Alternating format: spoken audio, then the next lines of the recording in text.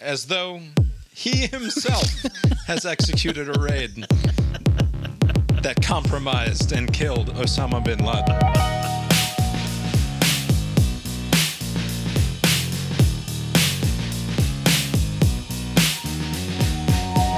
And I don't even know what happened. I was so upset.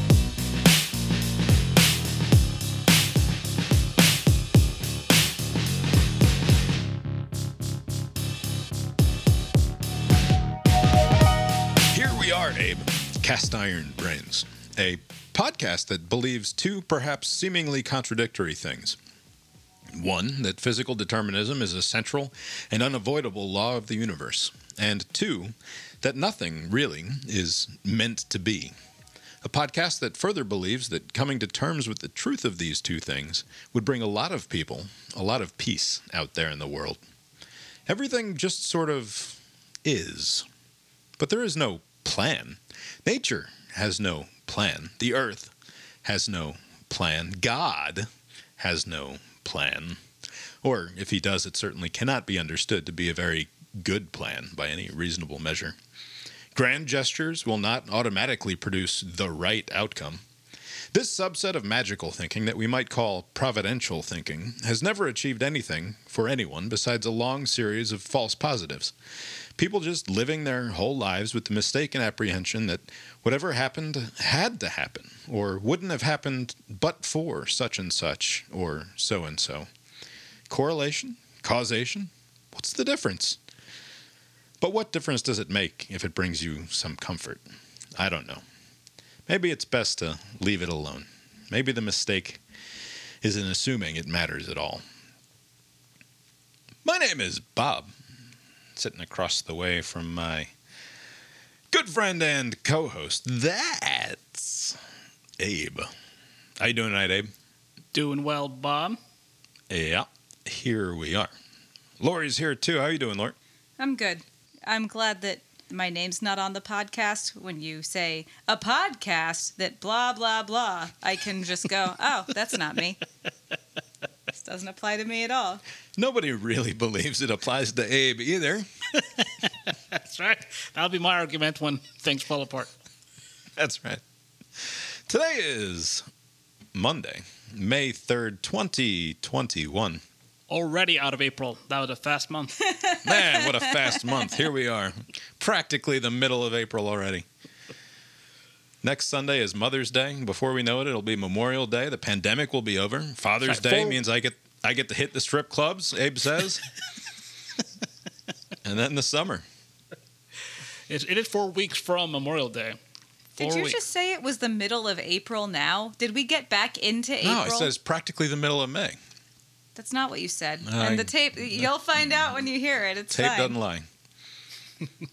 How was your weekend, Abe? It was good. We did the recording of the podcast with all the people in person. And afterward, we went to the Atlanta Hawks game. There was a oh, yeah? Nice. It was a limited capacity kind of thing. For now. How many people were in the arena? What do they call that place now? It used to be Phillips. State Farm, I think, is now the naming rights. What's odd, the day before, we got a tour. As prospective season ticket buyers, we weren't. Oh, yeah? Who sent that out? Urban did. So the whole ruse was that we were on the market for getting full season tickets. I did not know this, This was a free tour. I mean, they show you the whole place and how... It was actually nice. Yeah, but it's sort of like really like going to the Mercedes dealership when you only have the budget for a Kia and saying, "Let me test drive the big M600 or whatever." Right. When the reality of the situation is you're not about to spend $5,000 or $10,000 on Hawks season tickets. Right. And since I didn't set this up, I was just kind of joining. I didn't have any qualms about that whole thing. I was thinking maybe it would be like some sort of hard sell. Like a timeshare thing? Yeah, timeshare things. Yeah. Are you a season ticket holder for the Hawks now? I wanted to at some point say, like, remember that Chris Rock, he had like a bit where like he just wanted one rib, like he was so poor. I think it was like New Jack City or some movie. He basically just show up for one ticket, Let me just buy like the fourth quarter of this game in July. How much for that? After the whole spiel, at least one person is considering doing a full season ticket. That's not me.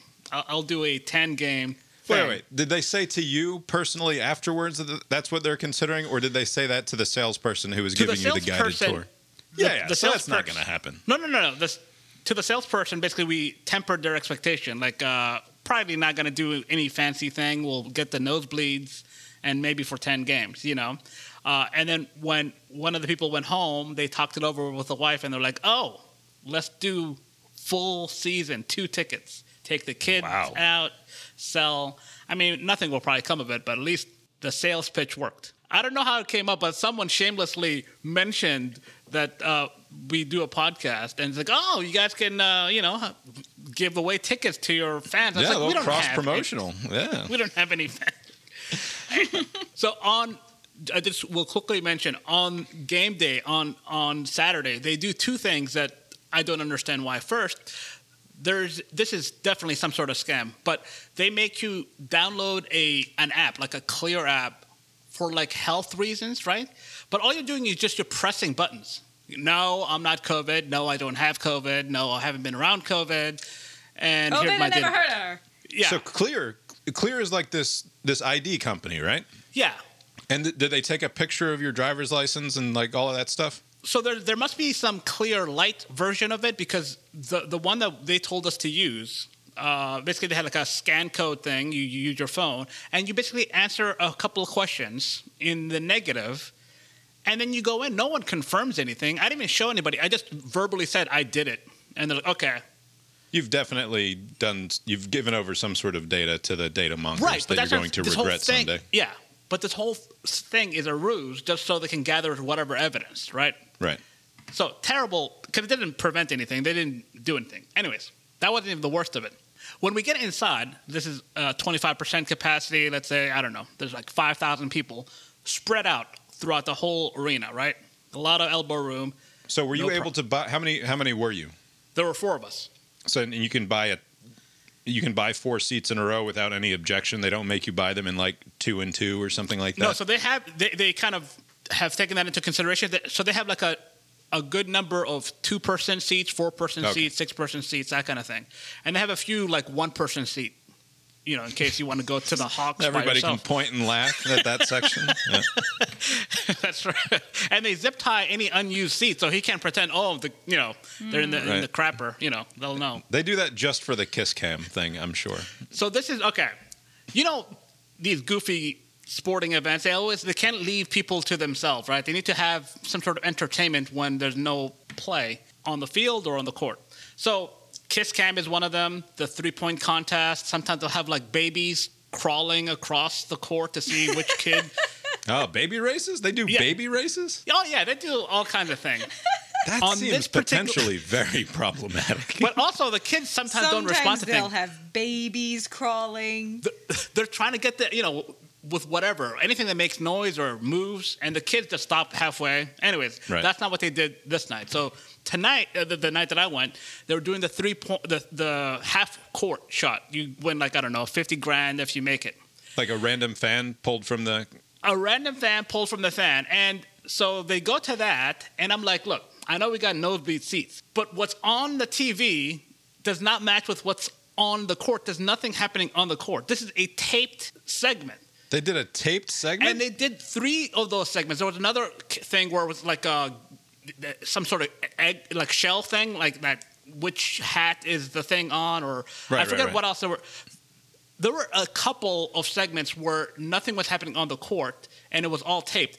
They were so unashamed by their taped segment sham that they stopped it halfway through the mid-court shot to say, will he make it or won't he make it? And the audience, instead of booing like they should have done for this fraud, they're like, oh, he's going to make it or whatever. Like, I was like, how is this a thing? So was this a pre-taped segment with someone who was currently in the audience, or is this just some random from like last May or whatever that they had? We'll never know. That's what I'm saying. That's why it's a sham. Because they didn't like show the person like, oh, they're sitting over there now. Right. It just happened, and I don't even know what happened. I was so upset. I don't even know if he made it or not. But this doesn't count. It's a whole stupid thing. Just You should write this into a very long email that you send to the manager of Phillips Arena or State Farm or whatever they call it now and say, "Sir, I was on a tour on Friday evening, very seriously considering buying a full season ticket package that I would advertise for free, basically, on my very popular Atlanta-centric podcast that I have with my buddies. But the deal breaker. Yeah. Terrible. But the game is that the outrage you wanted to make sure that we got to at the top of the show? Yes, very important. Okay. Okay. Yes, I was seething. obviously. Just It's not making sure. boring. Oh, you said important. Oh, very important. Yeah, very important. Yeah. Well, while you were being outraged from the nosebleeds at Phillips Arena, I was sitting on my couch feeling like I'd just been hit by a truck on Saturday night because on Saturday morning, Lori and I drove to Lynchburg to get our second COVID vaccine shot. Is this the same location as the first? Yes. Yeah, so we tried. We didn't try. I did. I asked. tried without breaking any rules to get the shots scheduled for here in Charlottesville. And I called up the health department. I checked online. It appears that there are vaccine slots available for the vaccine that I need. Can I schedule that here locally? And he said, do you have an appointment scheduled for anywhere else right now? And I said, nope. And he said, yeah, but you said that you got the first shot in Lynchburg? I said, yep. He's like, they didn't give you an appointment? I said, no, we can just show up whenever we want after such and such a date. He's like, oh, you should go ahead and schedule that, and then I'm supposed to tell you that you can't break the scheduled appointment for the one in Lynchburg in order to do it in Charlottesville. And I said, so I need to go ahead and schedule that so that you can then tell me that I can't change it. And he said, yep. And he was laughing, and I said, okay. And I was laughing, and we both understood how stupid it was, but that was the situation. And then the same thing happened trying to schedule them here in Charlottesville at any of the local pharmacies.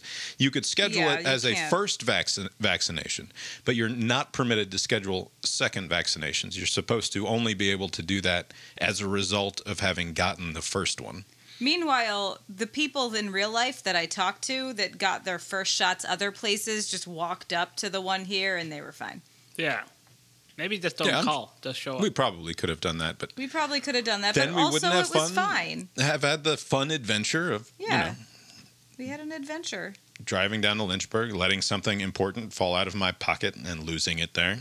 Yeah, Bob did something that if I had done it, he would have been so mad at me and disappointed, but he did, and he was just like, darn. Did you lose your coin purse? What happened? No, I dropped a check. It's not important. Lori is exaggerating how upset I would have been had she done it. I wouldn't have been upset at all. Maybe you would have acted upset then? Whatever.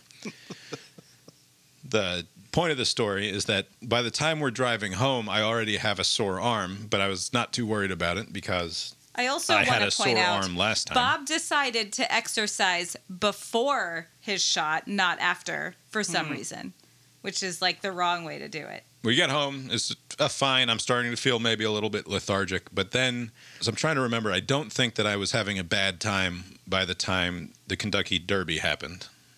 That's like 6:30. And that was like 6:30 or something like that. But by the time we put the kids to bed... Yeah, it was right at bedtime. I was starting to feel bad. So that was like 8:30. And then by the time I made it from like putting the kids to bed to sitting on the couch, it was like, oh, holy shit. This is going to be very unpleasant. What were the symptoms? So like radiating pain. We had separate symptoms. In my right arm, but also radiating pain in my right buttocks for some reason. That's a new symptom. There's probably a lymph node there. Yeah.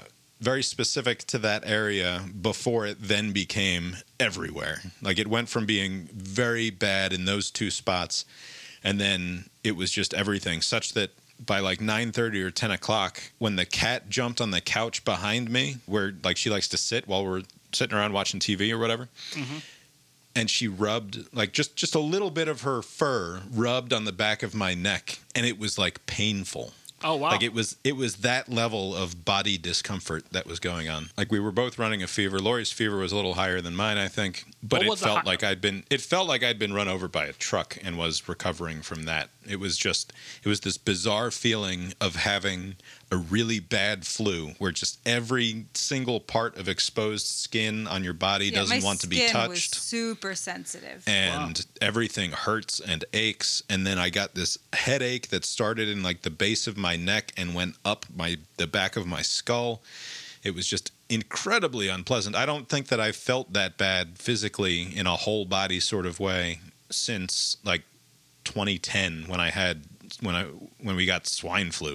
That was 2009. 2009, whatever it was. What was the We fever? nothing. How I high didn't was get it? swine flu. You got I got swine flu. I think Abe might have gotten swine flu, as I recall, and I know that No, Andy did. Andy got swine flu. Yeah, I got it. And the I rest think is you history. did. I'm pretty sure that you did, as I boy. recall.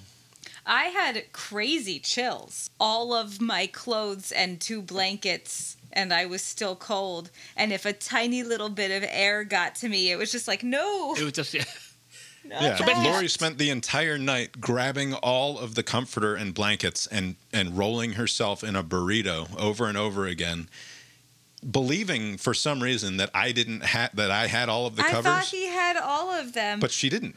I had like I almost by the came end of in the here night. to sleep. I almost went to the guest By the end of the room. night, I had no covers, and Lori was just wrapped in the So comforter like a fucking cold. burrito. It was terrible.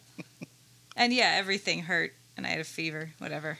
It was not fun, and I woke up the next day, and it wasn't as like the worst of it was definitely going to bed on Saturday night, but Sunday wasn't much better, especially after this what was mostly a sleepless night of tossing and turning. And also you couldn't sleep through it. No. no, sleep did not No. happen. Sleep barely got any better last night, but I slept more last night than I did the night before. But I slept a bunch last night. I sweat through the entire but night I took too. Advil before bed, and Bob didn't. It's not true. I did in fact take Advil good. before bed. Does water help at all in this situation? Can you? If it does, then it's like saved my life because Yeah, we I drank drank so much water Okay. that like either it made it worse or it saved my life. I have no way of knowing which it did.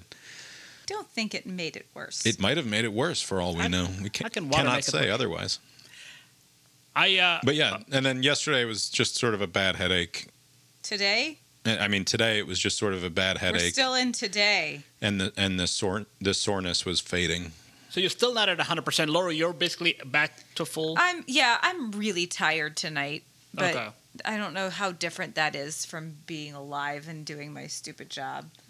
My arm doesn't unless it's banged on like a client did today, like, hey, good job, and they just smacked my arm. It's like, Right. yeah, But you glad know, to see you.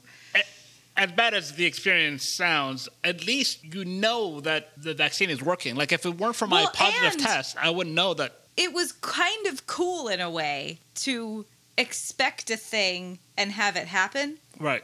It's like, Yeah. oh, let's see how this goes. Like, it was interesting. It Yeah. sucked, but it was interesting to feel all those things and not actually be sick. Because Right. normally, when I feel all those things, it's like, oh, what's wrong with me? It's like, no, I know. It's just from the It's shot. just- Yeah, but Right, I mean, right. in a philosophical sort of way, the effective difference is none, right? Like you say that to know that I'm not sick, but to physically experience all of the symptoms of your body trying to fight off an invading thing is the exact same thing as being sick, It's as not far to as an me. experience Right, but goes. No, Okay. because when you're sick, sometimes you need an antibiotic or there's a virus that your body is attacking. In this case, it was a pretend virus. Like, I Right. like it. Although your body doesn't know that, right? It's just thinking that it's reacting to something. Something is wrong. Yeah, but I know that. Yeah. Stupid body. That's what I was telling my body all night. Like, don't. It's nice. It's being nice. This is for you. I do wonder, as a result of this, and we can sort of transition here into WGAS, Who Gives a Shit News, because the New York Times today put out a thing that we're unlikely as a country to reach herd immunity in part because some 30% of adults just say that they're not going to get it at any point here in the immediate or foreseeable future, which is to say they're not going to get the vaccine.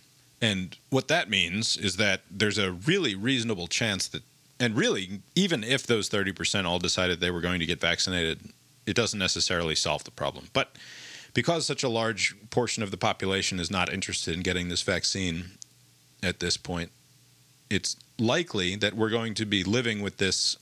We might not be living with this in a pandemic sort of way, but it will be endemic. It will be just sort of part of life for the foreseeable future. And I wonder, because these vaccines do not confer upon the receiver any sort of permanent immunity, certainly. Not as far as they know. Right, so far as they know. And there's a belief, unproven to this point, but the belief is that, I think it was the Pfizer one that I first saw this about, but it might be the other ones too, that you're going to need a booster as early as 6 months from now if you've recently received the vaccine. Now, And on that front, is it mostly just getting ahead of it and strategizing in the event that they do need it? They want to figure that out logistically as far as the number of vaccines that they'll need? Because they haven't definitively said that that's going to be needed. They say likely. There's no reason to believe that you're going to have some sort of permanent immunity to any coronavirus, never mind this one, that it behaves enough like the flu, essentially. That's why there's no cure for the cold, like a common cold. It's not so much that it will mutate in such a way that we won't necessarily be able to handle it, but just that the body forgets how to do the thing that we want it to do in order to fight off the virus. Stupid body. Right. But, the common flu, from what I gather, is a sneaky little shit. Like the vaccines, they have to every year come up with a new one, and sometimes they'll take a guess and it's 50% effective, sometimes less, sometimes more. For most of the vaccines that have been approved for this coronavirus, it's been fairly effective. Even with most of the variants, it's been fairly. So it seems like it's a much more predictable virus. I read something today about how we're kind of lucky in the sense that this particular coronavirus doesn't seem to want to branch out in wacky and crazy ways, that it's following a fairly predictable path in terms of the way that it's mutated so far, which has given it the vaccines that they've come up with. Like, it hasn't escaped this one particular spike protein that it rides in on, and therefore all of the vaccines seem to have a similar effect on the variants that they do on the OG virus. And without worrying too much about the sociology of tens of millions of Americans deciding that they don't want to get the vaccine, in terms of practical reality, that means that in 6 months I have to decide if I want to get the Moderna booster or not, right? Well, or do you have to get Moderna, or can you get Pfizer after a time? And do you? I'm sure that it's not like. Also, but who knows? But the point is that I had a very unpleasant reaction to I this see what you're saying. Yeah. second shot, and no matter how much I might want to do the right thing, whatever the right thing can be said to be in a situation like this, how many people are going to be willing to put up with the day and a half to 2 days of extreme unpleasantness in terms of a reaction to the vaccine every 6 months? Like that's not something that I want to endure every 6 months. If it just so happens that that's how my body reacts. Like I said to people today, or maybe you just now, feeling that way sucks, but at least I knew it was coming. Like, I would way rather do that than be planning something important or good and suddenly become sick. Right. Give me a vaccine. Let me control when I feel that way. Yeah, but if that's the case, that is an unpleasant new facet of our reality. That's fine. I'm into 6 months, it, as always. Every 6 months, we have to take a weekend and feel like we got hit by a truck. Like, but that's what reality was before anyway. Except maybe it wasn't a weekend every 6 months, but it was like 2 weeks for the entire winter. Right. I'm not trying to downplay how bad an actual illness can be, but the idea that healthy and relatively low-risk individuals are just going to sign up to potentially feel like I felt for the last 36 to 48 hours, right, out of some perceived social good that helps protect everyone else. Like, I don't buy it. Like, people are there's going to have to be a pretty serious incentive structure in place, like to the point where I think you're going to have to pay people to get this vaccine in an ongoing way if you want them to do it. I would imagine if there does need to be a booster kind of thing, it would be a yearly thing. You're saying that there's word out there that every 6 months, so I take something in the fall and take something in the spring also? Like, yeah. Because this thing doesn't have a season the way that the flu does, right? It just seems to persist regardless.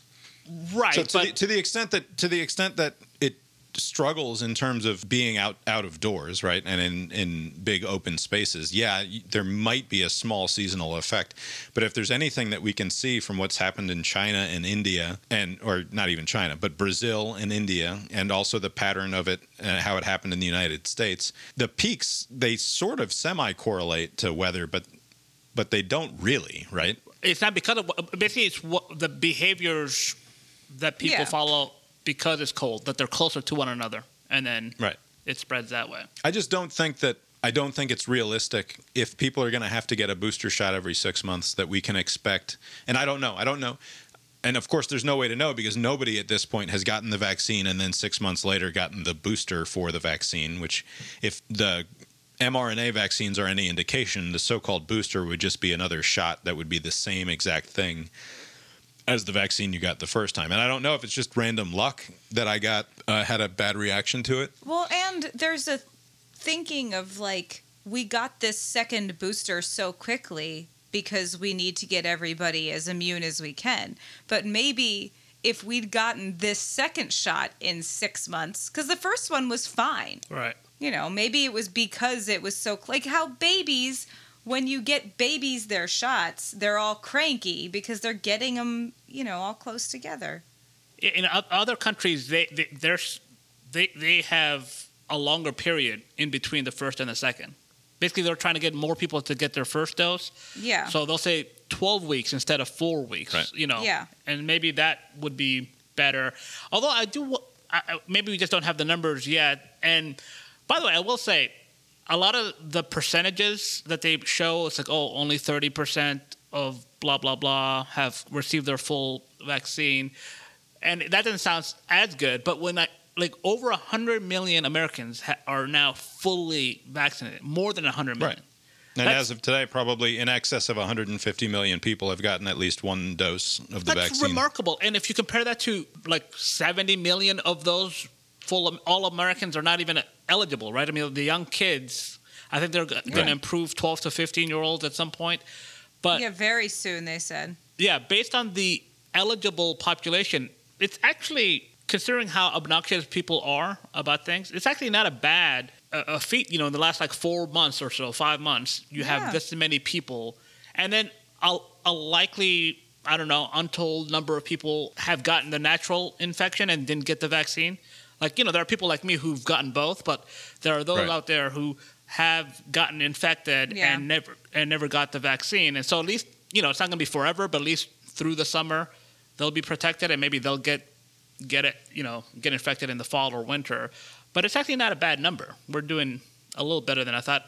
If that worst case scenario that you present, Bob, happens, then I could see people being hesitant. And so I wonder, of all of the people that have received both doses, how many of them have had a reaction and how many of them have had no reaction at all? Because maybe it's 70-30, 30% people get a bad reaction. I don't think it's the majority, I think most people have very mild or And they're saying, I think older people don't have as bad reactions. Yeah, sometimes. my folks didn't have any reaction. I didn't get a reaction. A lot of people didn't get any reaction. Yeah. Again, I don't know how common my experience is. I don't know if it necessarily will repeat if I have to get another shot. There's obviously no way of knowing that at this point. Right. I don't know if I'm just somehow naturally more susceptible to it or something about my current physical state on this weekend happened to promote that particular bad reaction. I mean, we had very similar reactions, which is interesting. Yeah, we did. We were both fucked. It's bad. But what I know is that I don't even want to call it hesitancy, but I would have more reluctance in 6 months than I otherwise would have had if I had not just had this really unpleasant weekend.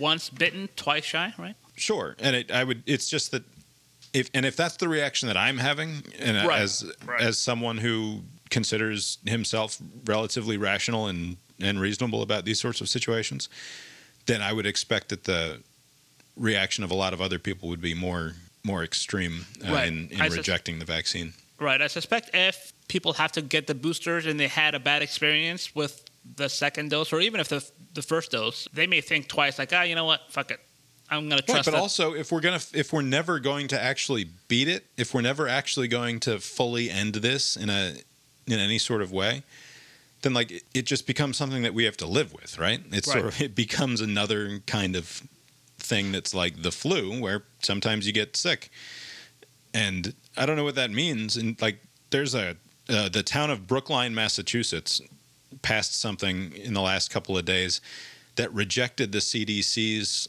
call to end outdoor masking for people who are vaccinated. So they want to continue it. They contradicted the CDC, saying that here in Brookline, which, according to the thing that I read, is one of the most educated enclaves in the entire country. Like, it's just outside of Boston. There's a lot of really smart, rich people there. And the town there has decided that if you're going to be outside here in Brookline, you're going to wear a mask. And that is in direct contradiction of CDC guidance. And if that's the sort of world that we're headed into, where this thing is permanent and constant in an ongoing sort of way, like, I don't know, like we can basically declare victory on Memorial Day or on July 4th or whenever it is that we want to declare victory.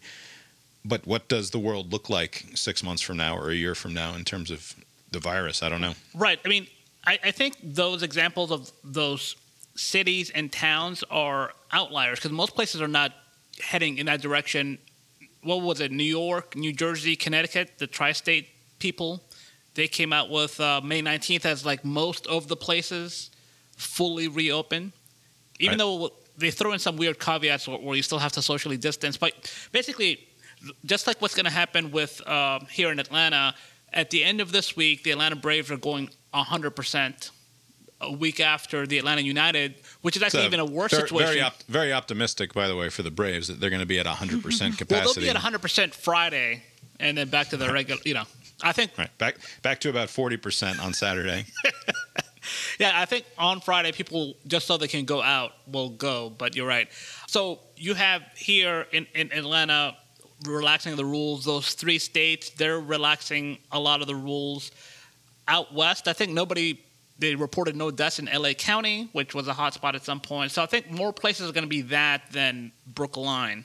Although I have heard other towns doing similar things where people are so overly cautious, which is kind of weird because I suspect the vaccination compliance is probably pretty high in that area.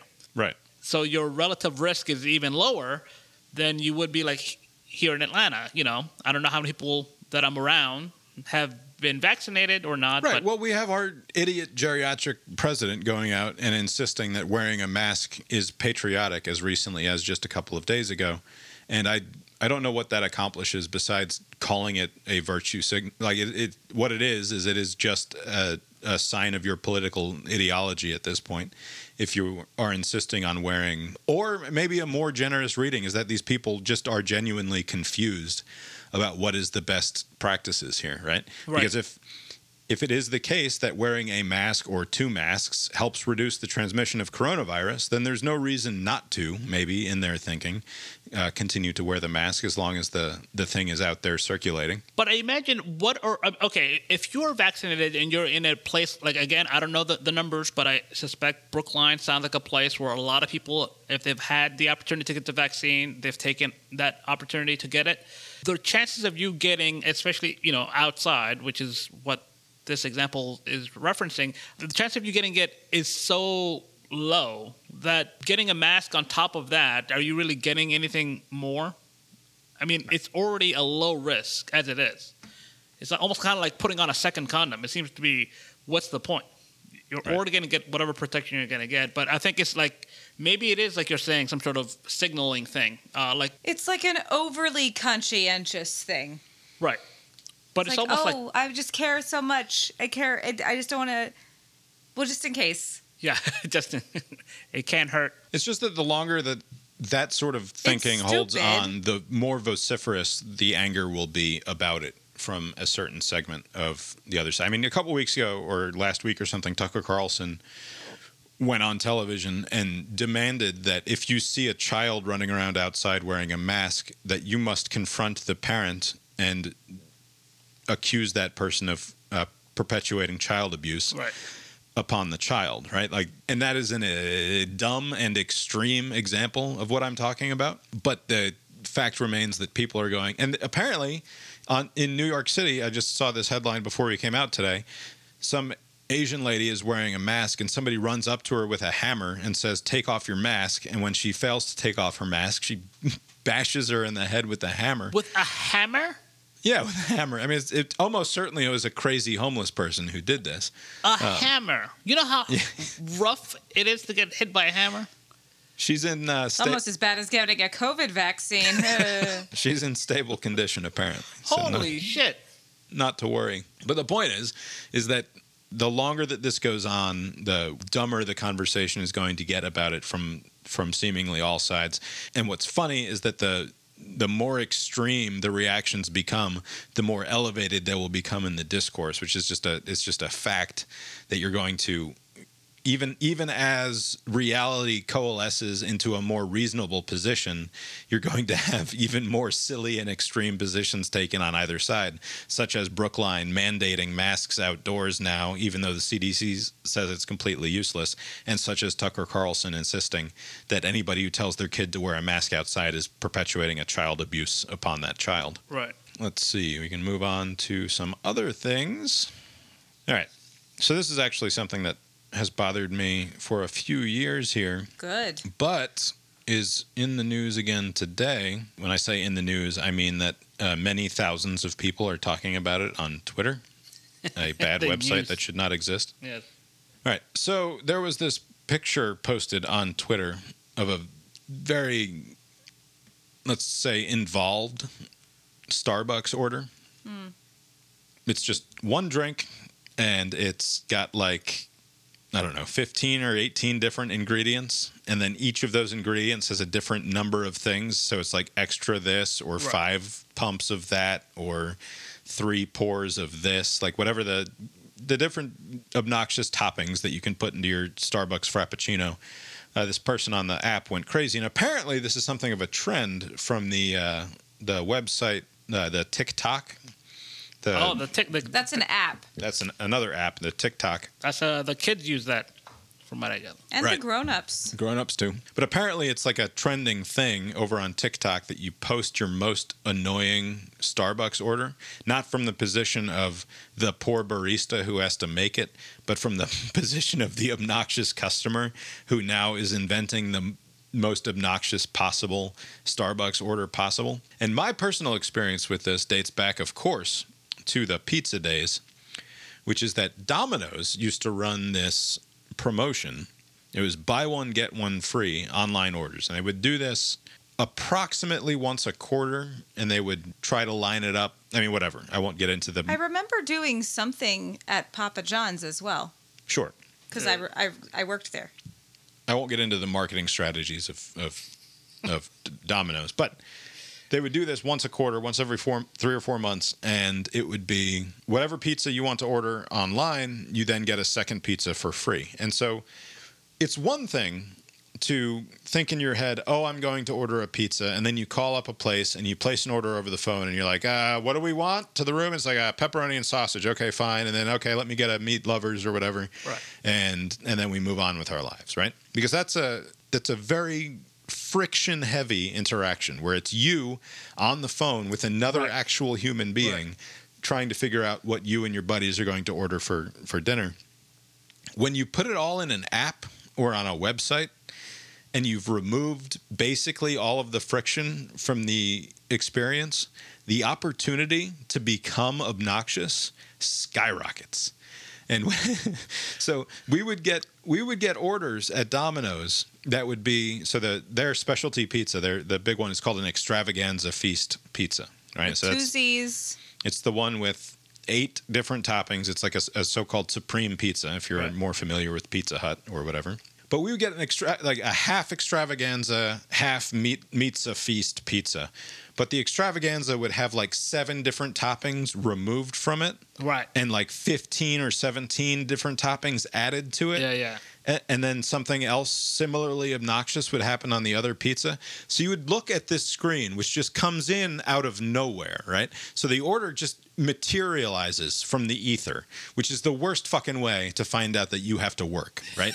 It's you're just hanging out, doing That's your right. thing, and then no fair warning, up on the screen pops like a completely indecipherable pizza that requires you to practically map out on a piece of separate paper exactly what it is the fuck you're supposed to be making. Right. Because you have in your head, you know how to make an extravaganza, and you know that on the phone somebody says, but no black olives, but I want extra onions. It's like, okay, yeah, that's fucking reasonable. Yeah.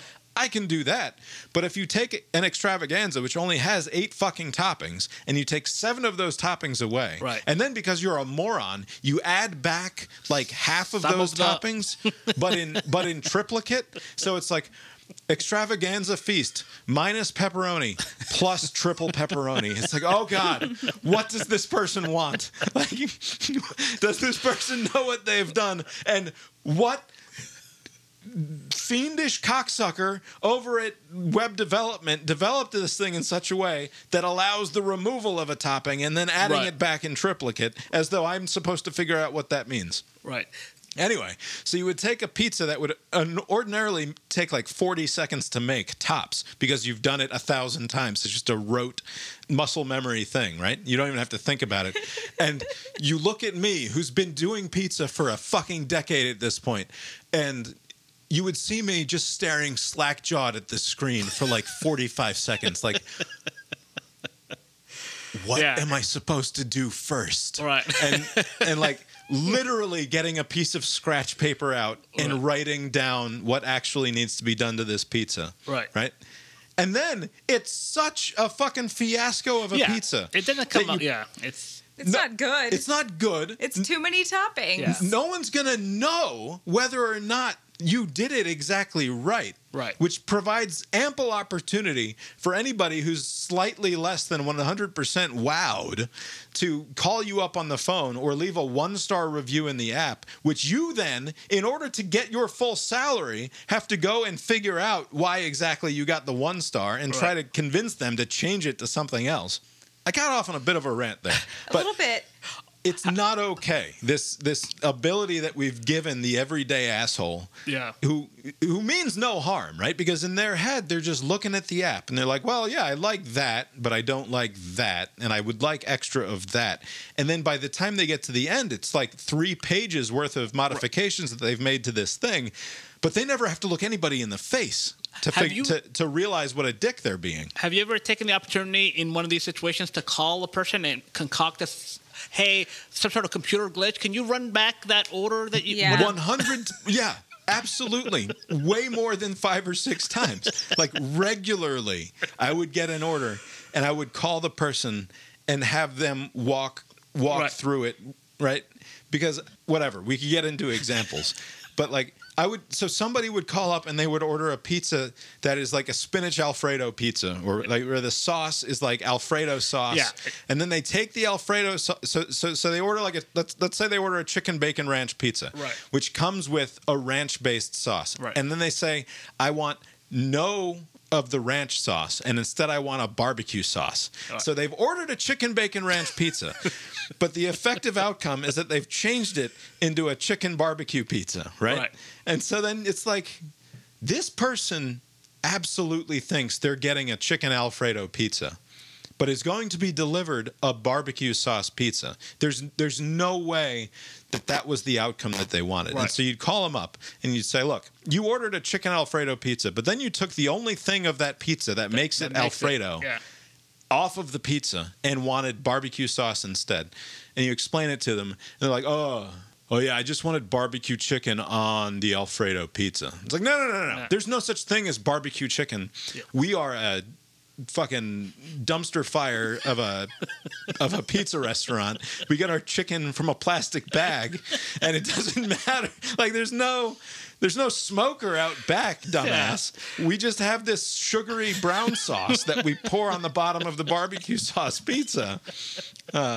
It's like, no, I want the Alfredo pizza with the barbecue chicken. It's like, God damn it. Is it because the Alfredo thing is on sale and they're trying to shoehorn? No, because it's all just buy one, get one free. And that's the most annoying part of it, is that the thing that you dread ahead of time is that these people who would ordinarily be perfectly happy to just order a pepperoni pizza or a Pizza Feast pizza would then turn into these absolute monstrously entitled pricks who need their thing in exactly the right way. And the worst of it is that they still only paid like $18 for two fucking large pizzas that you spent an extra 15 minutes on in the midst of getting absolutely hammered because it's like the busiest week of the year, because Domino's only runs this promotion every so often. Would Domino's or any other company lose customers if they limited the customization, to like a reasonable extent? I don't know, because like one of the big marketing pushes from Domino's that you see on the boxes, it's like there are 187,353 different pizzas that you can make with our menu combinations or whatever. It's like a thing that they push, right? Okay. This coffee, is it? Frappuccino, yeah, whatever. To get back to the coffee order, yeah. Who is in, like, first of all, I'm just reading some of the stuff. 5 bananas? Like, I have no idea what that means. What I don't does that work mean? at Starbucks. But they don't actually mean flavor. Squirts of it's like squirts of flavor. Squirts of banana flavor. So do you think people are ordering this because they enjoy this perfect combination of stuff, or just are they being dicks? I think people think that whatever's on the menu just isn't good enough and that they can make it a little more special. But they're wrong. It tastes the same. Yeah, it's just too much stuff. At some point, it just kind of is counterproductive. You're adding too much stuff. Right. There's another one, and I'll post the links to the tweets in the show notes, brainiron.com. Just find the show note, or in your podcast player, you can click on over to that. But there's one here that has, so there's a Starbucks order for one venti traditional misto or whatever. So that's like half coffee and half milk. That's what I get. Half coffee, half milk. This has 2 pumps of vanilla. It has all of the different sweeteners. So it has Equal, Splenda, Stevia, and sugar. It has 3 pumps of the honey goo, 3 pumps of caramel sauce, 3 pumps of caramel syrup, which I guess is different, 2 pumps of classic syrup, 4 pumps of the toffee nut syrup, 1 pump of the cinnamon something syrup, 2 pumps of white mocha, 2 pumps of raspberry syrup, 4 pumps of vanilla, 1 pump of something else, some nutmeg pump, like 5 different other pumps in addition to all of the other different things. So that was just the pumps that I read. That was about a third of the ingredients on this one Starbucks drink. And the best part easily is that the reaction to this is, well, if you don't want to make annoying drinks, don't work at a place that offers annoying customizable drink combinations, you dummy. Of course. I don't know what this says about the modern world, except that it's obviously worse than it was before that you could do app and internet ordering. And I think it makes you an obviously bad person if you do this sort of thing. And I will brook no dissent from that position. We got food from a place the other day or last week or something, and it was like a salad place, and the salad I wanted only was available with like the kale stuff. Okay. Like not purely kale, but it was like power greens or something. And if I were in the restaurant, I would have said, can I get regular lettuce instead of that? And that would have been fine, I'm sure. Right. But there was no option to do that on the app, so I just ate them. Right. It's fine. Yeah. I had a stomach ache later. It's fine. Nobody who has ever worked in this sort of situation is the person who does this thing without like dramatically overcompensating for the fact that they're doing that thing, right? Right. Because like somebody who places a Starbucks cup order that has fucking 19 different ingredients in it and then has it delivered to them had better be fucking tipping outrageously in any way that they possibly can. And that's but definitely that's not the what case. These people are doing. Right.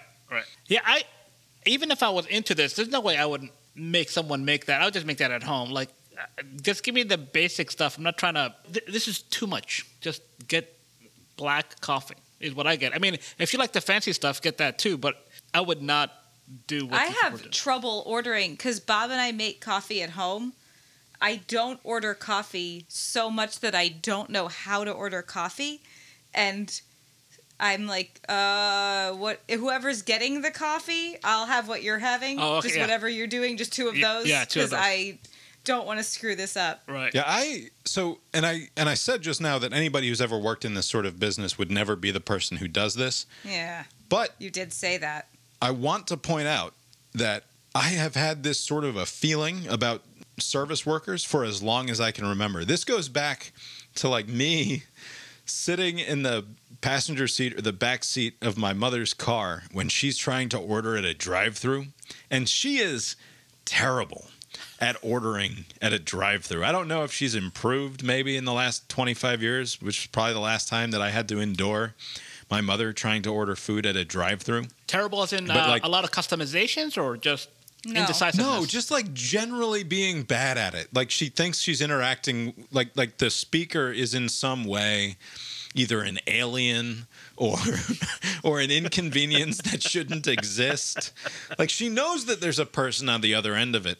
Right. But she also is in a situation where she's like, I don't know how to do this. Burger King? Like, this isn't me. I'm not the sort of person who would order at a Burger King. So maybe if I come off as being very bad at this, you will recognize the fact that I'm not the sort of person who shops at a Burger King. So the worse that I am at this sort of interaction, then the more understanding you will be of the fact that I am not such an awful mom who would feed my children this absolute I see. trash. Okay, so it's like putting on a performance. Like this is very atypical. I don't have any idea. She Okay. might also just genuinely be terrible Right. at that sort of human interaction. Right. But I don't know. But I can remember sitting in the back seat just wanting to shrink into oblivion as my mother talked to the poor soul on the other end of the drive-through speaker. And it's the same exact feeling that I have when I look at a Domino's receipt that has 47 different customizations on a single pizza, or a Starbucks cup that has a sticker so long that it has to like wrap around to the other side. It's not a good feeling for me. Right. You also have a relatively complicated coffee order at coffee places. I do. Yeah. I just want a large iced coffee with a shot of espresso in it, and I will do all of the extra legwork required to But make what it. if they don't let you? I don't want to do that. If they won't let me do it, or if I'm in a drive-through, then it gets slightly more complicated. But Yeah, it's what pretty, if you're at a drive-through? It's a pretty simple order. The largest, or most, not largest, because you go to some places and it's out of hand. Here's a gallon. A relatively large iced coffee with a shot of espresso, cream, and one sweetener, whatever that sweetener is that you have back there that is acceptable to me. That's not crazy. Yeah. That's I can say all of that. Anyway, I don't know. That sort of thing very much bothers me. I don't know if it bothers anyone else. I think menus are too big. That's what I think. You mean like too many options, or just like too big? Yes, there's just too many options. Yeah, I agree with that. Some places they have like a few. I like, agree main with items. that, says the guy who has eaten nothing but grilled chicken and sweet potatoes for the last 9 years. Just keep it simple. With the occasional dalliance into the peanut butter sandwich for 9 months. So I go to the theater every now and again, and most of the time, I mean, I'm already paying for the membership, and so I don't get too many concession stuff because it'll get expensive if I do that every time. The concessions are all the money that the movie I know, theater makes. so I feel bad. So then occasionally should. I'll get stuff, right? And the most recent one, I got one thing that they had on the menu, and I was waiting, and they came out, and they're like, oh my God, we don't have the thing. I was like, just give me the other thing. And they're like, that's going to be fine? I was like, yeah, just give me whatever is. The movie, first of all, the movie's about to start, so let's go. Right. And You I should don't have care. said. You should have said. Literally, you should not have told me that, and just brought me the thing that was relatively close I to would it, and not I have known. literally would not have noticed. Right. It's just like, what different? Just come on. It's food. It'll be dark. I'll eat it. Come on. Too much thinking about this food stuff. All right. So last week, the Food and Drug Administration, the Joe Biden's FDA, has announced that they would like to ban menthol cigarettes. That's racist. And I had a fairly intense reaction to it from a big government perspective that surprised me, in part because like old me, like 10 years, like Bob and Abe show, Bob would have been absolutely furious and outraged about this particular story. And I thought that I was past that sort of reaction to big government doing big things like this. But there's something about the way that they're framing it that struck a chord with me in a negative way. And it's the fact that instead of framing it strictly in terms of public health, like general health outcomes, they insisted that this was about social justice and equity in an important way. And that really bummed me out. Right. When you sent the article, whatever it was, the whole framing around the topic was like, this impacts black people more than others. And anecdotally, it must be true. I always see black people who smoke, they're always into this methanol or whatever this thing is. I never understood why. Methanol. Menthol. It's a mint-flavored cigarette. I never liked them. It's not a mint flavor. Mint has menthol. It's a sensation. Right. But, I mean, it's a minty situation. Okay. But they could have framed this in more than one way. And there was Gottlieb, the guy who's been mostly rational with the COVID stuff on CBS's shows. He tweeted out, and his framing was around seeking to ban this flavor that enticed kids to initiate blah, blah, blah. Basically, if you framed it around that, you would have a lot more buy-in. But it seems like whomever was deciding in the Biden camp, it's important that they frame it around this thing impacts black people more than other groups. And focus on that. So there was like a choice that was made, and I'm not sure why they couldn't have accomplished what they want to help black people through the lens of kids get hooked quicker on these things. Like, you could have done both. Right. And I thought that it was just a stereotype, but according to this article, this from the Washington Post, studies show that 85% of black smokers smoke menthol cigarettes, which is like triple the rate of white smokers. There was some. I don't hang around too many people that smoke these days, but back in the days, and then every now and again I would like bum a smoke. Somebody came to bum a smoke off of my friend who I was bumming a smoke off of, and he was disappointed to find that all the people in this story are black, but the person who had the cigarettes did not have one of these menthol type cigarettes. Like, oh, you have whatever malt. I don't know all the names. Regular. But like, right. Yeah, regular cigarettes. He ended up getting the cigarette because he wanted to smoke anyways, but people seek out these kind of things, so I buy it.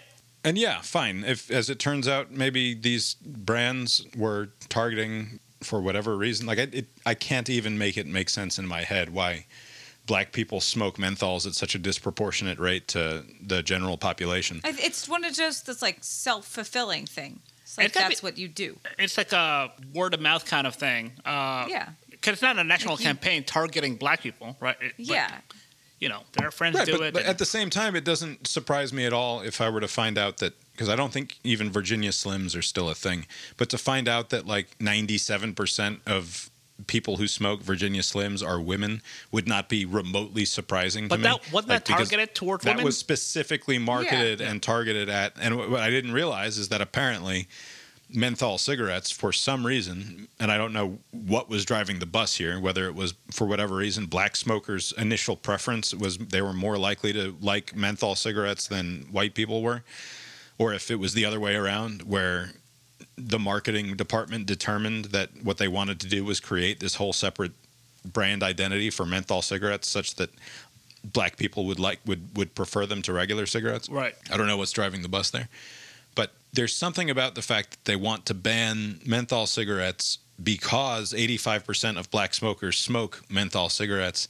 It strikes me as like just overwhelmingly paternalistic and condescending to black people. Right. And it's weird for me to even have that take, being an obviously not black person. But it is. But I cannot imagine being a black smoker who likes menthol cigarettes and being at all like pleased with this as an outcome. Like, so if the FDA wants to say we're going to ban menthol cigarettes because the more flavorful a cigarette is, the more appealing it is to children, and in the long run, if children are smokers, then they become adult smokers and they have worse health outcomes for their entire life, then I think as a black smoker, I'd be happier to swallow that, right? As like, yeah, I understand. But like, if Uncle Joe and Kamala are going to be telling me you can't have this thing that you like and that all of your friends like, that every smoker that you know only smokes menthol cigarettes, that strikes me as incredibly condescending. Right. And I don't know. That's why I think it's odd that they took this approach. They could have accomplished both things if they framed it with the first thing. Just, hey, kids, blah, blah, blah. And then it also impacts adults. Yeah. It strikes me as a very good example of listening to the activist class rather than listening to the rational people in the room who want to get stuff done, which is that I'm sure that there is a very healthy social justice activist nonprofit group somewhere that is insisting that this is one of the main drivers of African American health outcomes being at a great disparity to white outcomes, right? Which is that if we can solve this, then we would solve some percentage of the disparity between black and white health outcomes, right? That seems to be somebody on that end was driving the bus in that way, and for some reason they ran it all the way up the pole using that as the framing. Right. And I don't know to whose benefit that is besides that very vocal and small activist class. Right. A couple more things here in the WGAS news bag. Amazon is going to pay $1 billion per season for the next 11 years for the exclusive broadcast rights to 15 Thursday night football games per season. So do we have to have like an Amazon? If you have Amazon Prime, then you'll be able to watch. But I don't have to, the right? Thursday if I have Amazon Prime, I can still do other stuff. Right, you can still skip it. On Thursday nights. Amazing. Sounds like a good deal. There has not been a worse professional sports product that I can think of off the top of my head than Thursday night football in the NFL. I don't know what it is about Thursday. It's not a night you watch football. That's what it is about Thursday. We're not ready. Yeah. We just did this for 2 days. I just don't want to watch. I mean, I will watch if there's a team that I'm interested in, but like begrudgingly. I just don't like that schedule. But it's not right. Apparently, it's worth a lot of money. It's not right before a Friday. It screws up everything. I feel so strongly about Thursday night football. $11 billion they're going to pay for the rights to broadcast 15 games a year on Thursday nights. It's amazing how confident, because you're thinking, with all of the streaming stuff and how things are changing, people are cutting the cord, so to speak, and doing other things. Amazon's like, no matter what happens, live sports, especially the NFL, is so stable that we can pay you $1 billion a clip for the next 11 years. Right. It becomes like a part of the brand or something, right? That, oh, we have Thursday night football. And I do not get it. And I don't know the specific details, but I think if your local team is playing, there are still rules in place that the local team must be broadcast locally.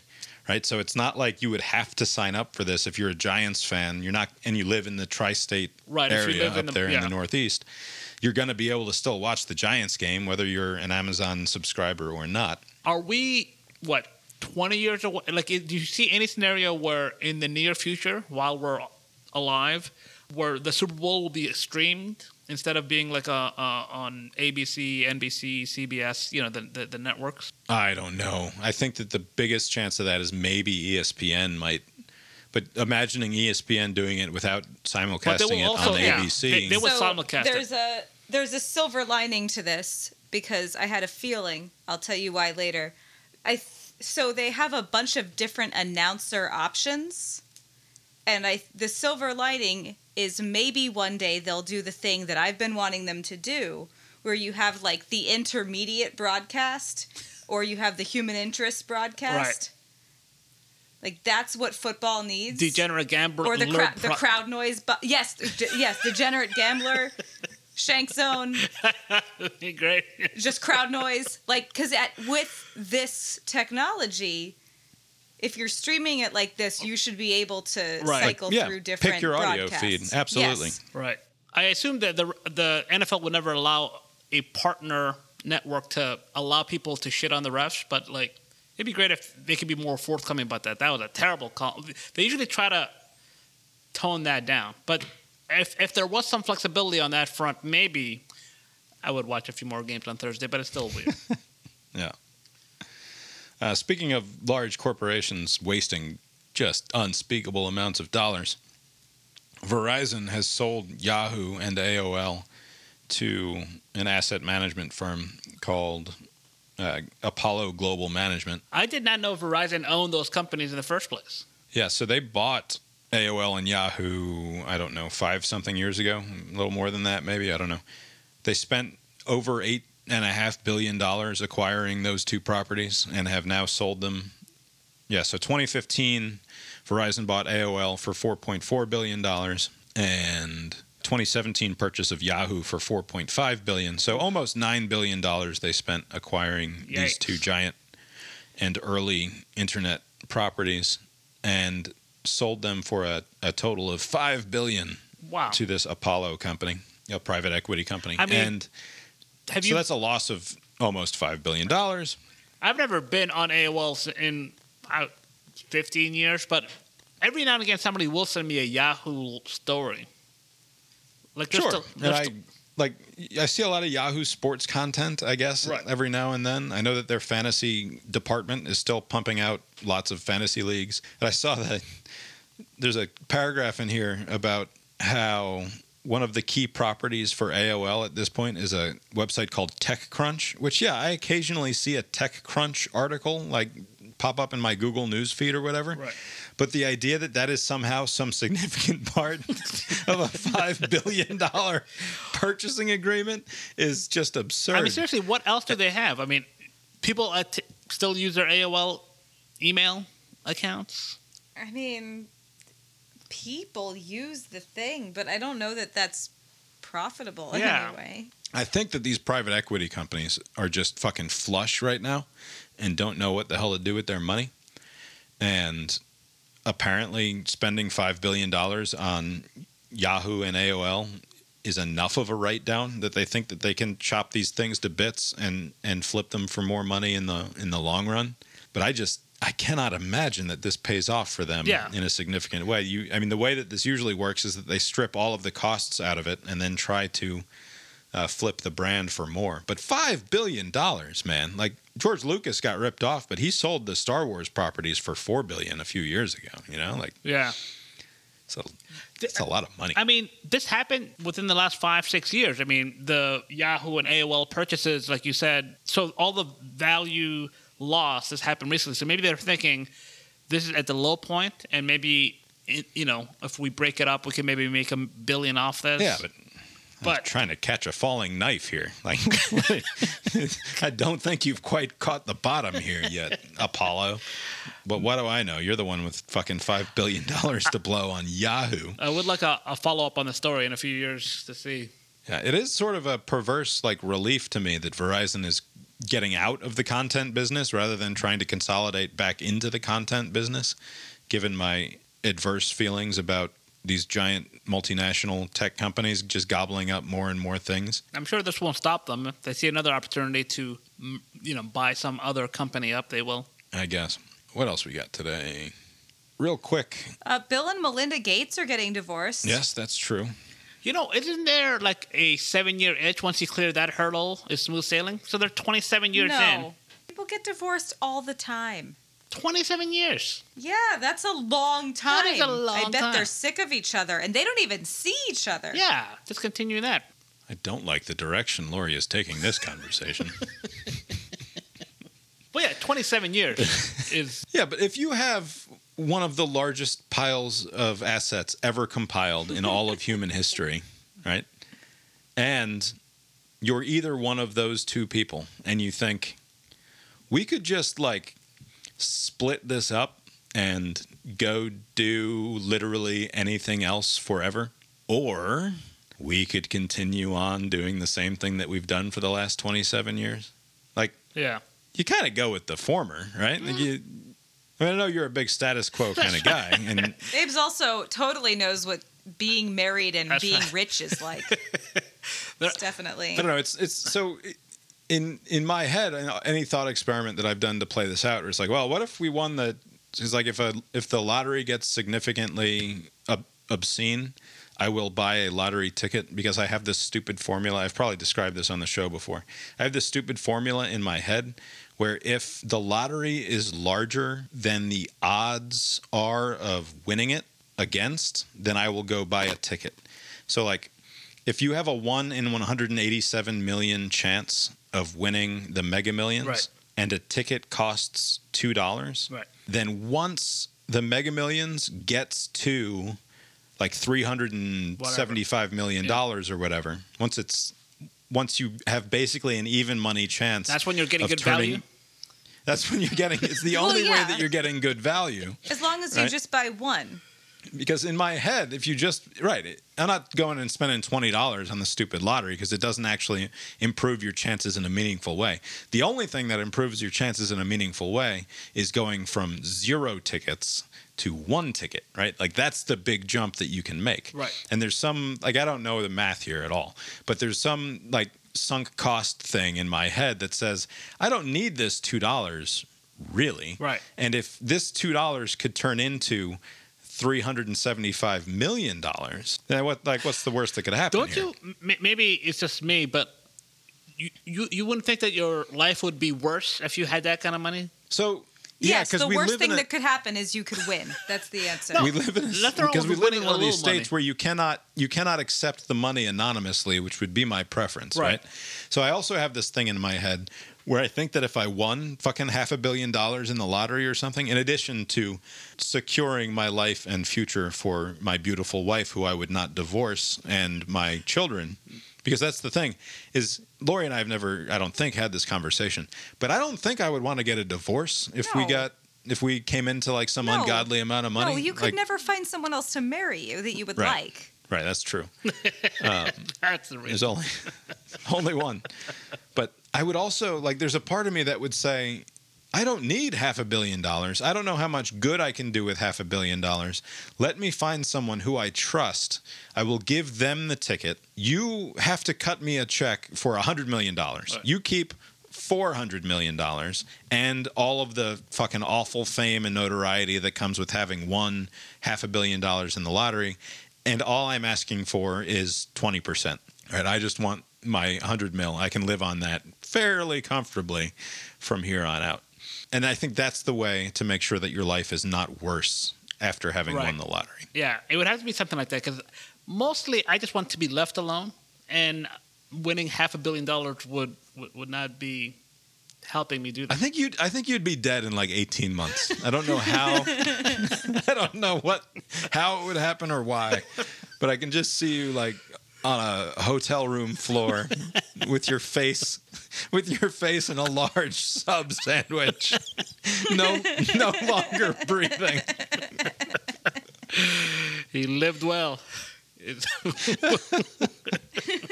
By the way, we can chalk this up to poor timing, but on that last week Tonight show with John What's-His-Face, there was a segment they did, and they had Bill and Melinda Gates, and one of the questions was about this, conspiracy theory about the chip in the vaccines and whatever, and instead of just dismissing it outright, Melinda jokingly was saying how that technology is not available yet, and Bill has not mentioned anything about it. And he looked displeased by her cavalier Nice. response. And the next day, the divorce came about. I'm like, Amazing.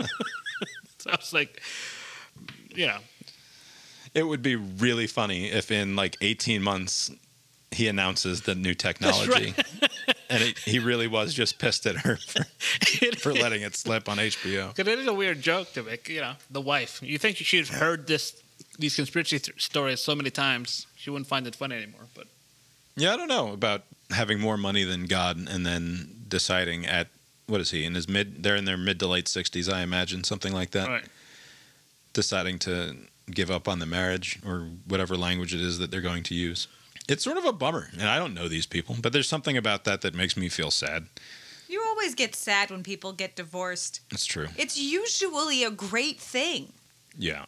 But like Jeff Bezos is like a demon type of human being, so it doesn't bother me that it turns out that he got a divorce. Like Bill Gates, all the conspiracy theorizing aside, like I've enjoyed Bill Gates when I've read articles about him and watched interviews about him, and that fucking propagandistic HBO documentary or Netflix documentary that came out a couple years ago. Oh, I didn't catch it. I enjoyed that. I know he's a fucking weirdo. I know he's like whatever. You can't have $140 billion and not be a weirdo. Right. You can't have succeeded in the way that he has in this system without being a weirdo. But at the same time, he seems at least very, in a front-facing sort of way, very concerned with seeming like a good person. And even if you're just pretending to be a good person, that strikes me as good in a way. Like all the things that he wants to do. Did a whole episode about that. He wants to turn poop into water. Like that's good. he wants to eliminate malaria. That's good. Yeah. Like maybe he's secretly evil and implanting us all with microchips, but I have my doubts about that. All right.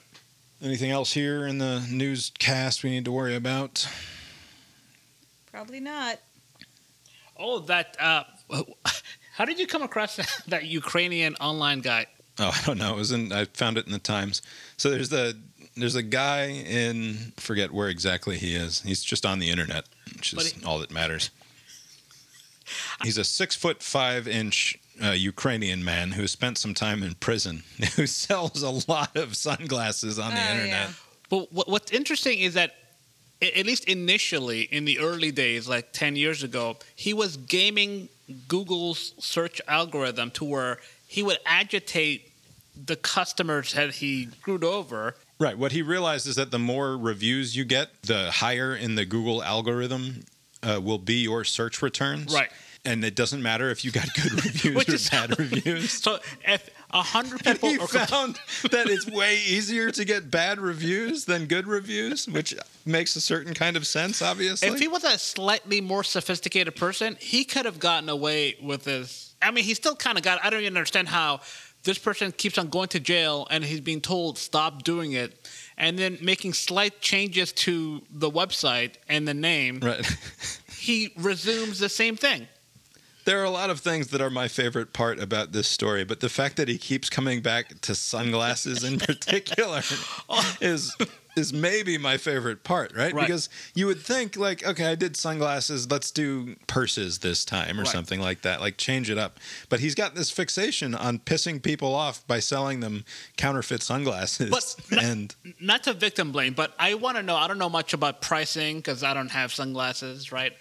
But whatever sunglasses these people are looking for, these online shoppers, how much off is it? Like, first of all, bullshit not to victim blame. It is perfectly acceptable to victim blame. And that was what drew me into this story. The reason that I read it from top to bottom is not that I wanted to learn about this bogus sunglasses magnate from the internet who goes to prison every 3 years $3 million because he in 1 year. can't stop selling counterfeit sunglasses online. Like some fucking sicko sex addict. But his thing is selling sunglasses to idiots on the internet. But what really drew me in was finding out that the first customer that they're profiling as somebody who's a so-called victim of this fucking Vitaly character is that she owns 20 or more different pair of Chanel sunglasses. right. Which when you go and you Google around for and go to the official manufacturer's website for Chanel, retail for anywhere from between like $500 each to like $1,015 and upwards of $1,500 a pair. And she owns 20. So she's like heavily invested in Chanel at a minimum of like 10 grand already. Right. And she's trying to buy them cheap off of eyeglassesdepot.co.uk. whatever. But that's what I'm saying. For $322. If they retail for that much more and you are shopping online and you come across a shady-looking website, Yeah, they're fake. you can't expect any more than fake, right? I mean, Yeah. how do you think this works? Like, this person is buying it for $500 and selling it to you for $300? How is he making Right. any money? When the glasses finally arrived 3 weeks late, they were the wrong color, and, worse, they appeared to be fakes. One giveaway? There was no Chanel box, dust bag, or certificate of authenticity. I own about 20 pairs of Chanel glasses, and these were much lighter and flimsier, she said in a recent interview. I didn't bother to bring them to an expert to verify I was right. I just asked to send them back. And so began a weeks-long barrage of emails, texts, and late-night phone calls from someone identified to her only as Arsenio. He seemed to cycle quickly through the 3 stages of retail grief, starting with denial. It's not supposed to come with a box, he emailed on December 10th. This is not Macy's. Bargaining.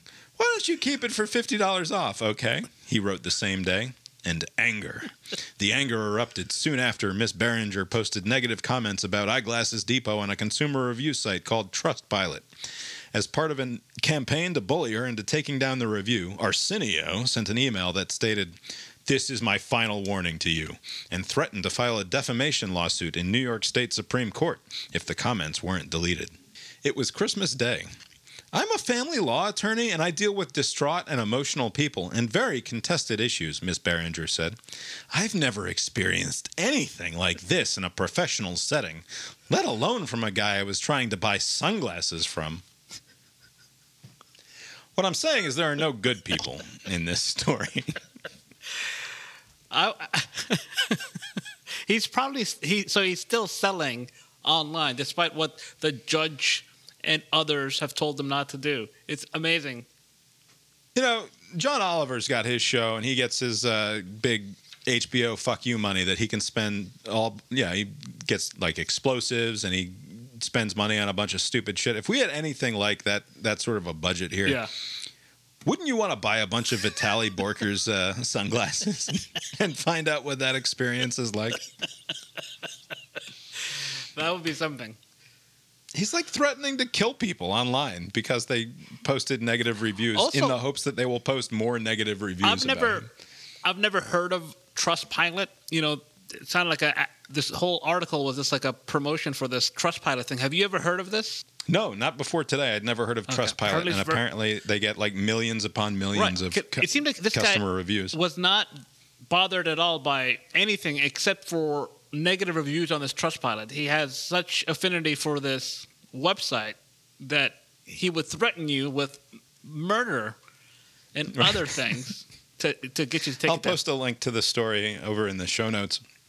It reminded me, and it's funny because it's a lot like what we were talking about and have been talking about with, like last week we were talking about Taylor Lorenz and that story about how Jake Paul continues to get views despite being a controversial and obnoxious asshole online, as though somehow that wasn't the entire point. Right. This past week, it was leaked or announced, or however they did it, that Elon Musk is going to host Saturday Night Live. Is it this week or maybe the week after that? I think it happened already. It has not happened yet. Oh, okay. But yeah, I think it's this weekend. The whole point of that, and people got mad, and they did their usual like this is not okay thing because Elon he can't act for shit. Well, I'm sure he's not funny. Like he's bad on Twitter. He's not weird, as funny as he sometimes gets off a good one just because the world is dumb and it allows for dumb people even to get off a good one. But whatever. Like people have very polarized views about Elon Musk because he has a fuck ton of money and he's an obvious sort of fraud and huckster, but also dreams super fucking big. Right. And so people just love that combination. If the last 5 years has told us nothing.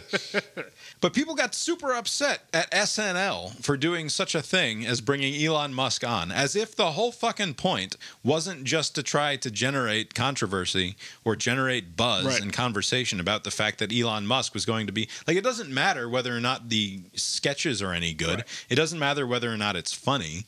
The whole point was to generate buzz about Saturday Night Live, and more people are going to watch it this weekend than have watched Saturday Night Live in 2 or 3 years probably. And it will be a big success for the show, no matter the stupid political implications. And they'll likely, if it turns out that he is a shitty of an actor, as I think he will be, he'll do the monologue, put him in one skit, and then he'll be an extra for the rest.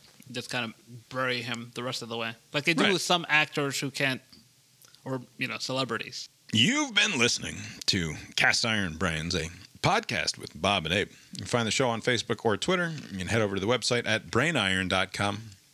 The best way to find all of that information is to just open up your podcast app and click open the episode note there.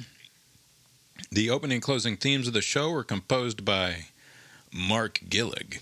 What did we watch the last couple days? Lots of Law and Order. Oh, yeah. On Sunday, we just turned on a Law and Order marathon. On the Wii channel. The Wii channel. Where I learned there's a show about strippers called Beyond the Pole. Which is like life after the pole? Yes, but Beyond the Pale is the expression. And Beyond the Pole is the name of the show, which is like also, perfect. You couldn't call that show Beyond the Pale because that would be racist. Stop it. Real quick before we go, I did want to briefly mention the Jeopardy thing. Oh yeah. Did you see the Jeopardy thing? Are we still doing this? I thought the whole thing is gone with the. I have a headache. Do we have to talk about We Jeopardy? can wrap it up. Well, this will be fast. This guy was a 3-time champion on Jeopardy. 3 times. And the first time he comes back, he holds up the number 1 because he's won the show 1 time. He comes back again. He holds up the number 2 because he's won the show twice. And the third time, he holds the 3 up, but he's holding it with his pinky, his ring finger, and his middle finger. Like and Katie. He's holding it against his chest. Oh, that's not good. Is it? First of all, Is that not good? So this is a white supremacist gesture, apparently, because if you hold it up like this, it says W and then an upside down P, I guess, is the idea.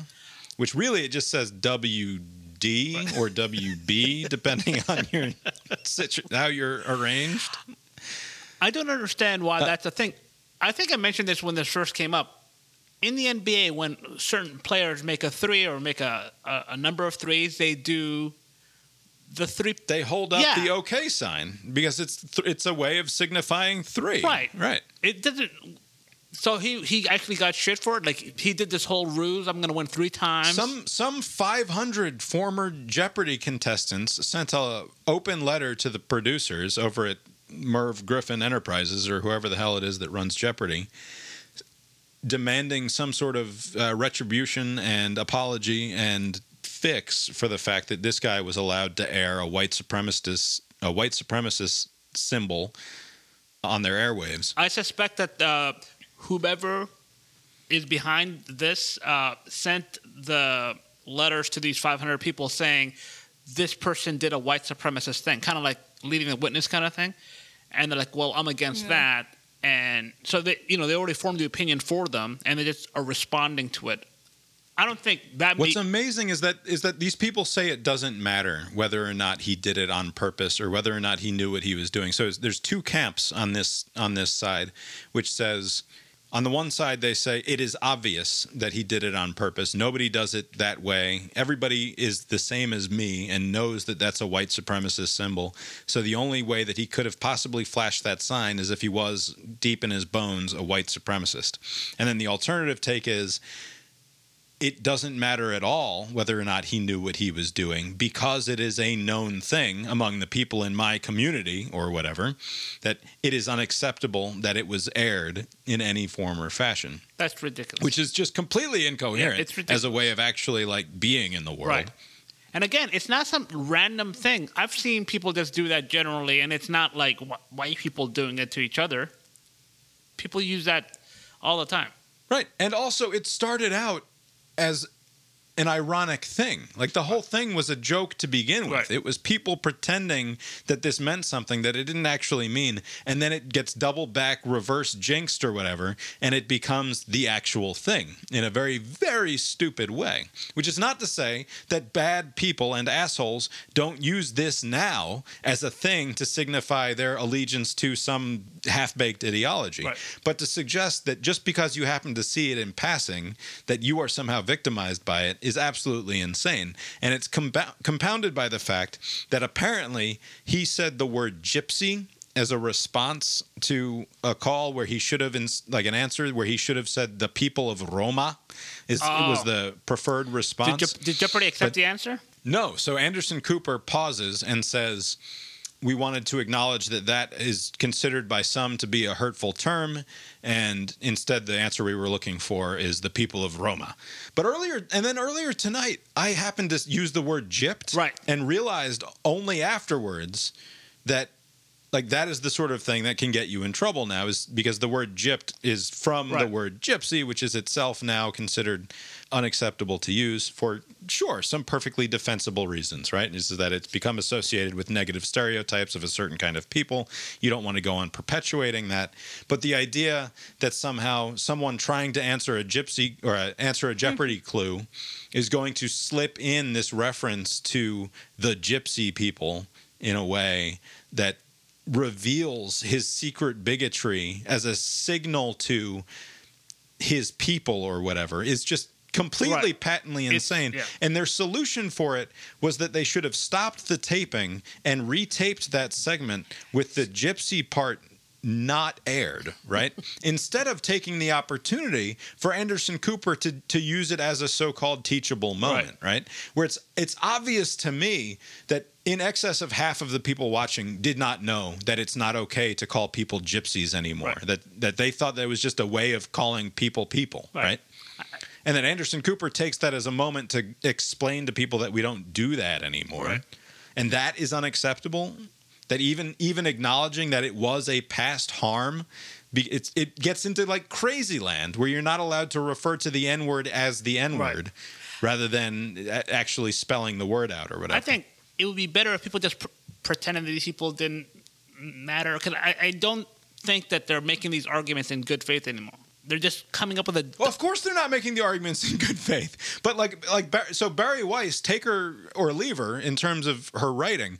A smart thing that she has said is that the final editor at the New York Times these days is the website twitter.com, right? That ultimately they have to pay a certain amount of attention to what the reaction is going to be from the absolute worst, most insane maximalists in the conversation, right? That's how you get, and we didn't talk about this, but that's how you get the phrase vaccine apartheid trending on Twitter in reference to Biden administration policies, right? Which is that you allow the absolute most insane maximalists to take over the conversation. Right.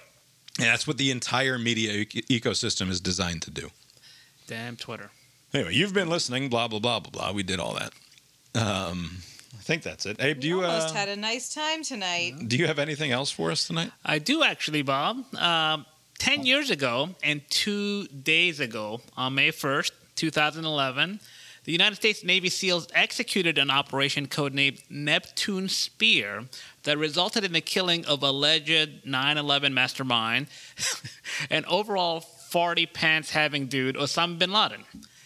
Everybody knows this. Obama went on TV, did the whole thing. What many might not remember is that The Rock tweeted out a teaser of the night's big news before any news leaked through traditional outlets.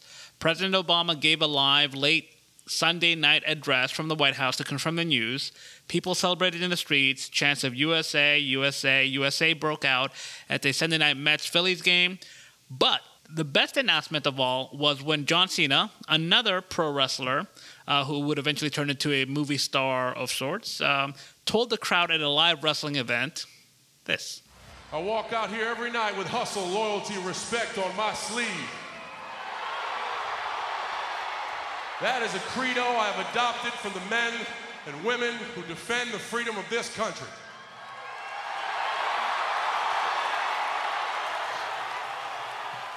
We have caught and compromised to a permanent end Osama bin Laden.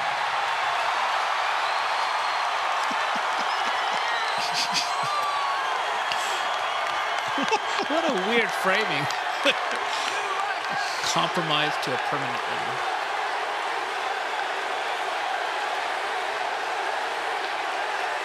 It's a man holding a championship belt in jorts and no shirt. At an event called Extreme Rules. This is something tonight. But I feel damn proud to be an American. He then drops the mic, and I'll post this video. Stepped on the musical cue there. And this is not even his. And shakes hands with people in the front row as though he himself has executed a raid that compromised and killed Osama bin Laden.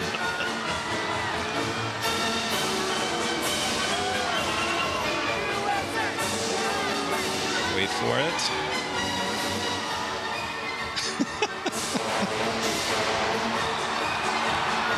I wonder how he feels looking back on that. Sure, he feels great about it. I think that's all we've got for tonight, and we will talk to you next time. Later.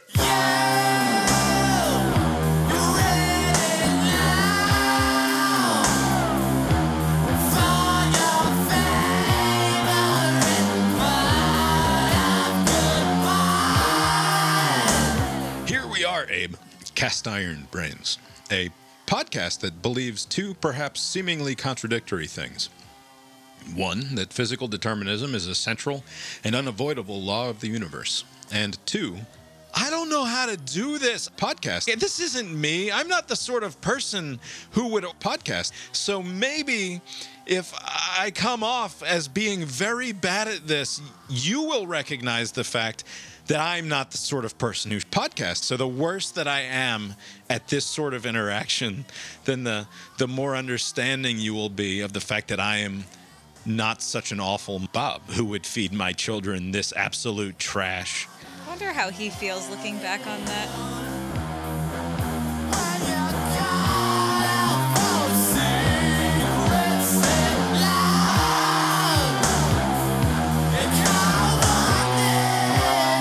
To learn about this bogus sunglasses magnate from the internet who goes to prison every 3 years $3 million in because 1 he year. can't stop selling counterfeit sunglasses online. Like some fucking sicko sex addict. But his thing is selling sunglasses to idiots on the internet.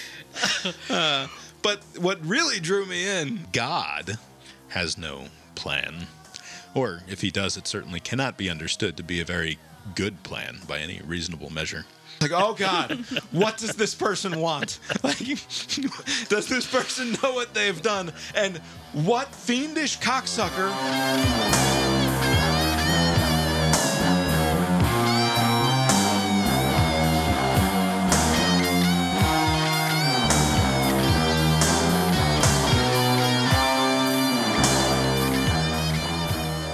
One of the people went home, they talked it over with the wife, and they're like, oh, let's do full season, 2 tickets. Take the kids out, sell.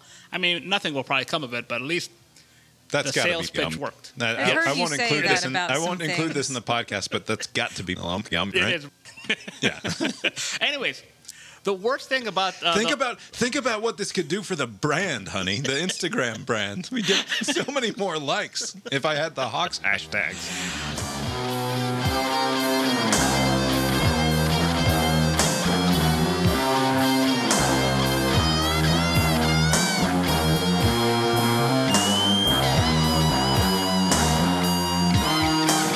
We have caught and compromised to a permanent end Osama bin Laden. What a wonderful day for Canada, and therefore, of course, the Well. and I don't even know what happened. I was so upset.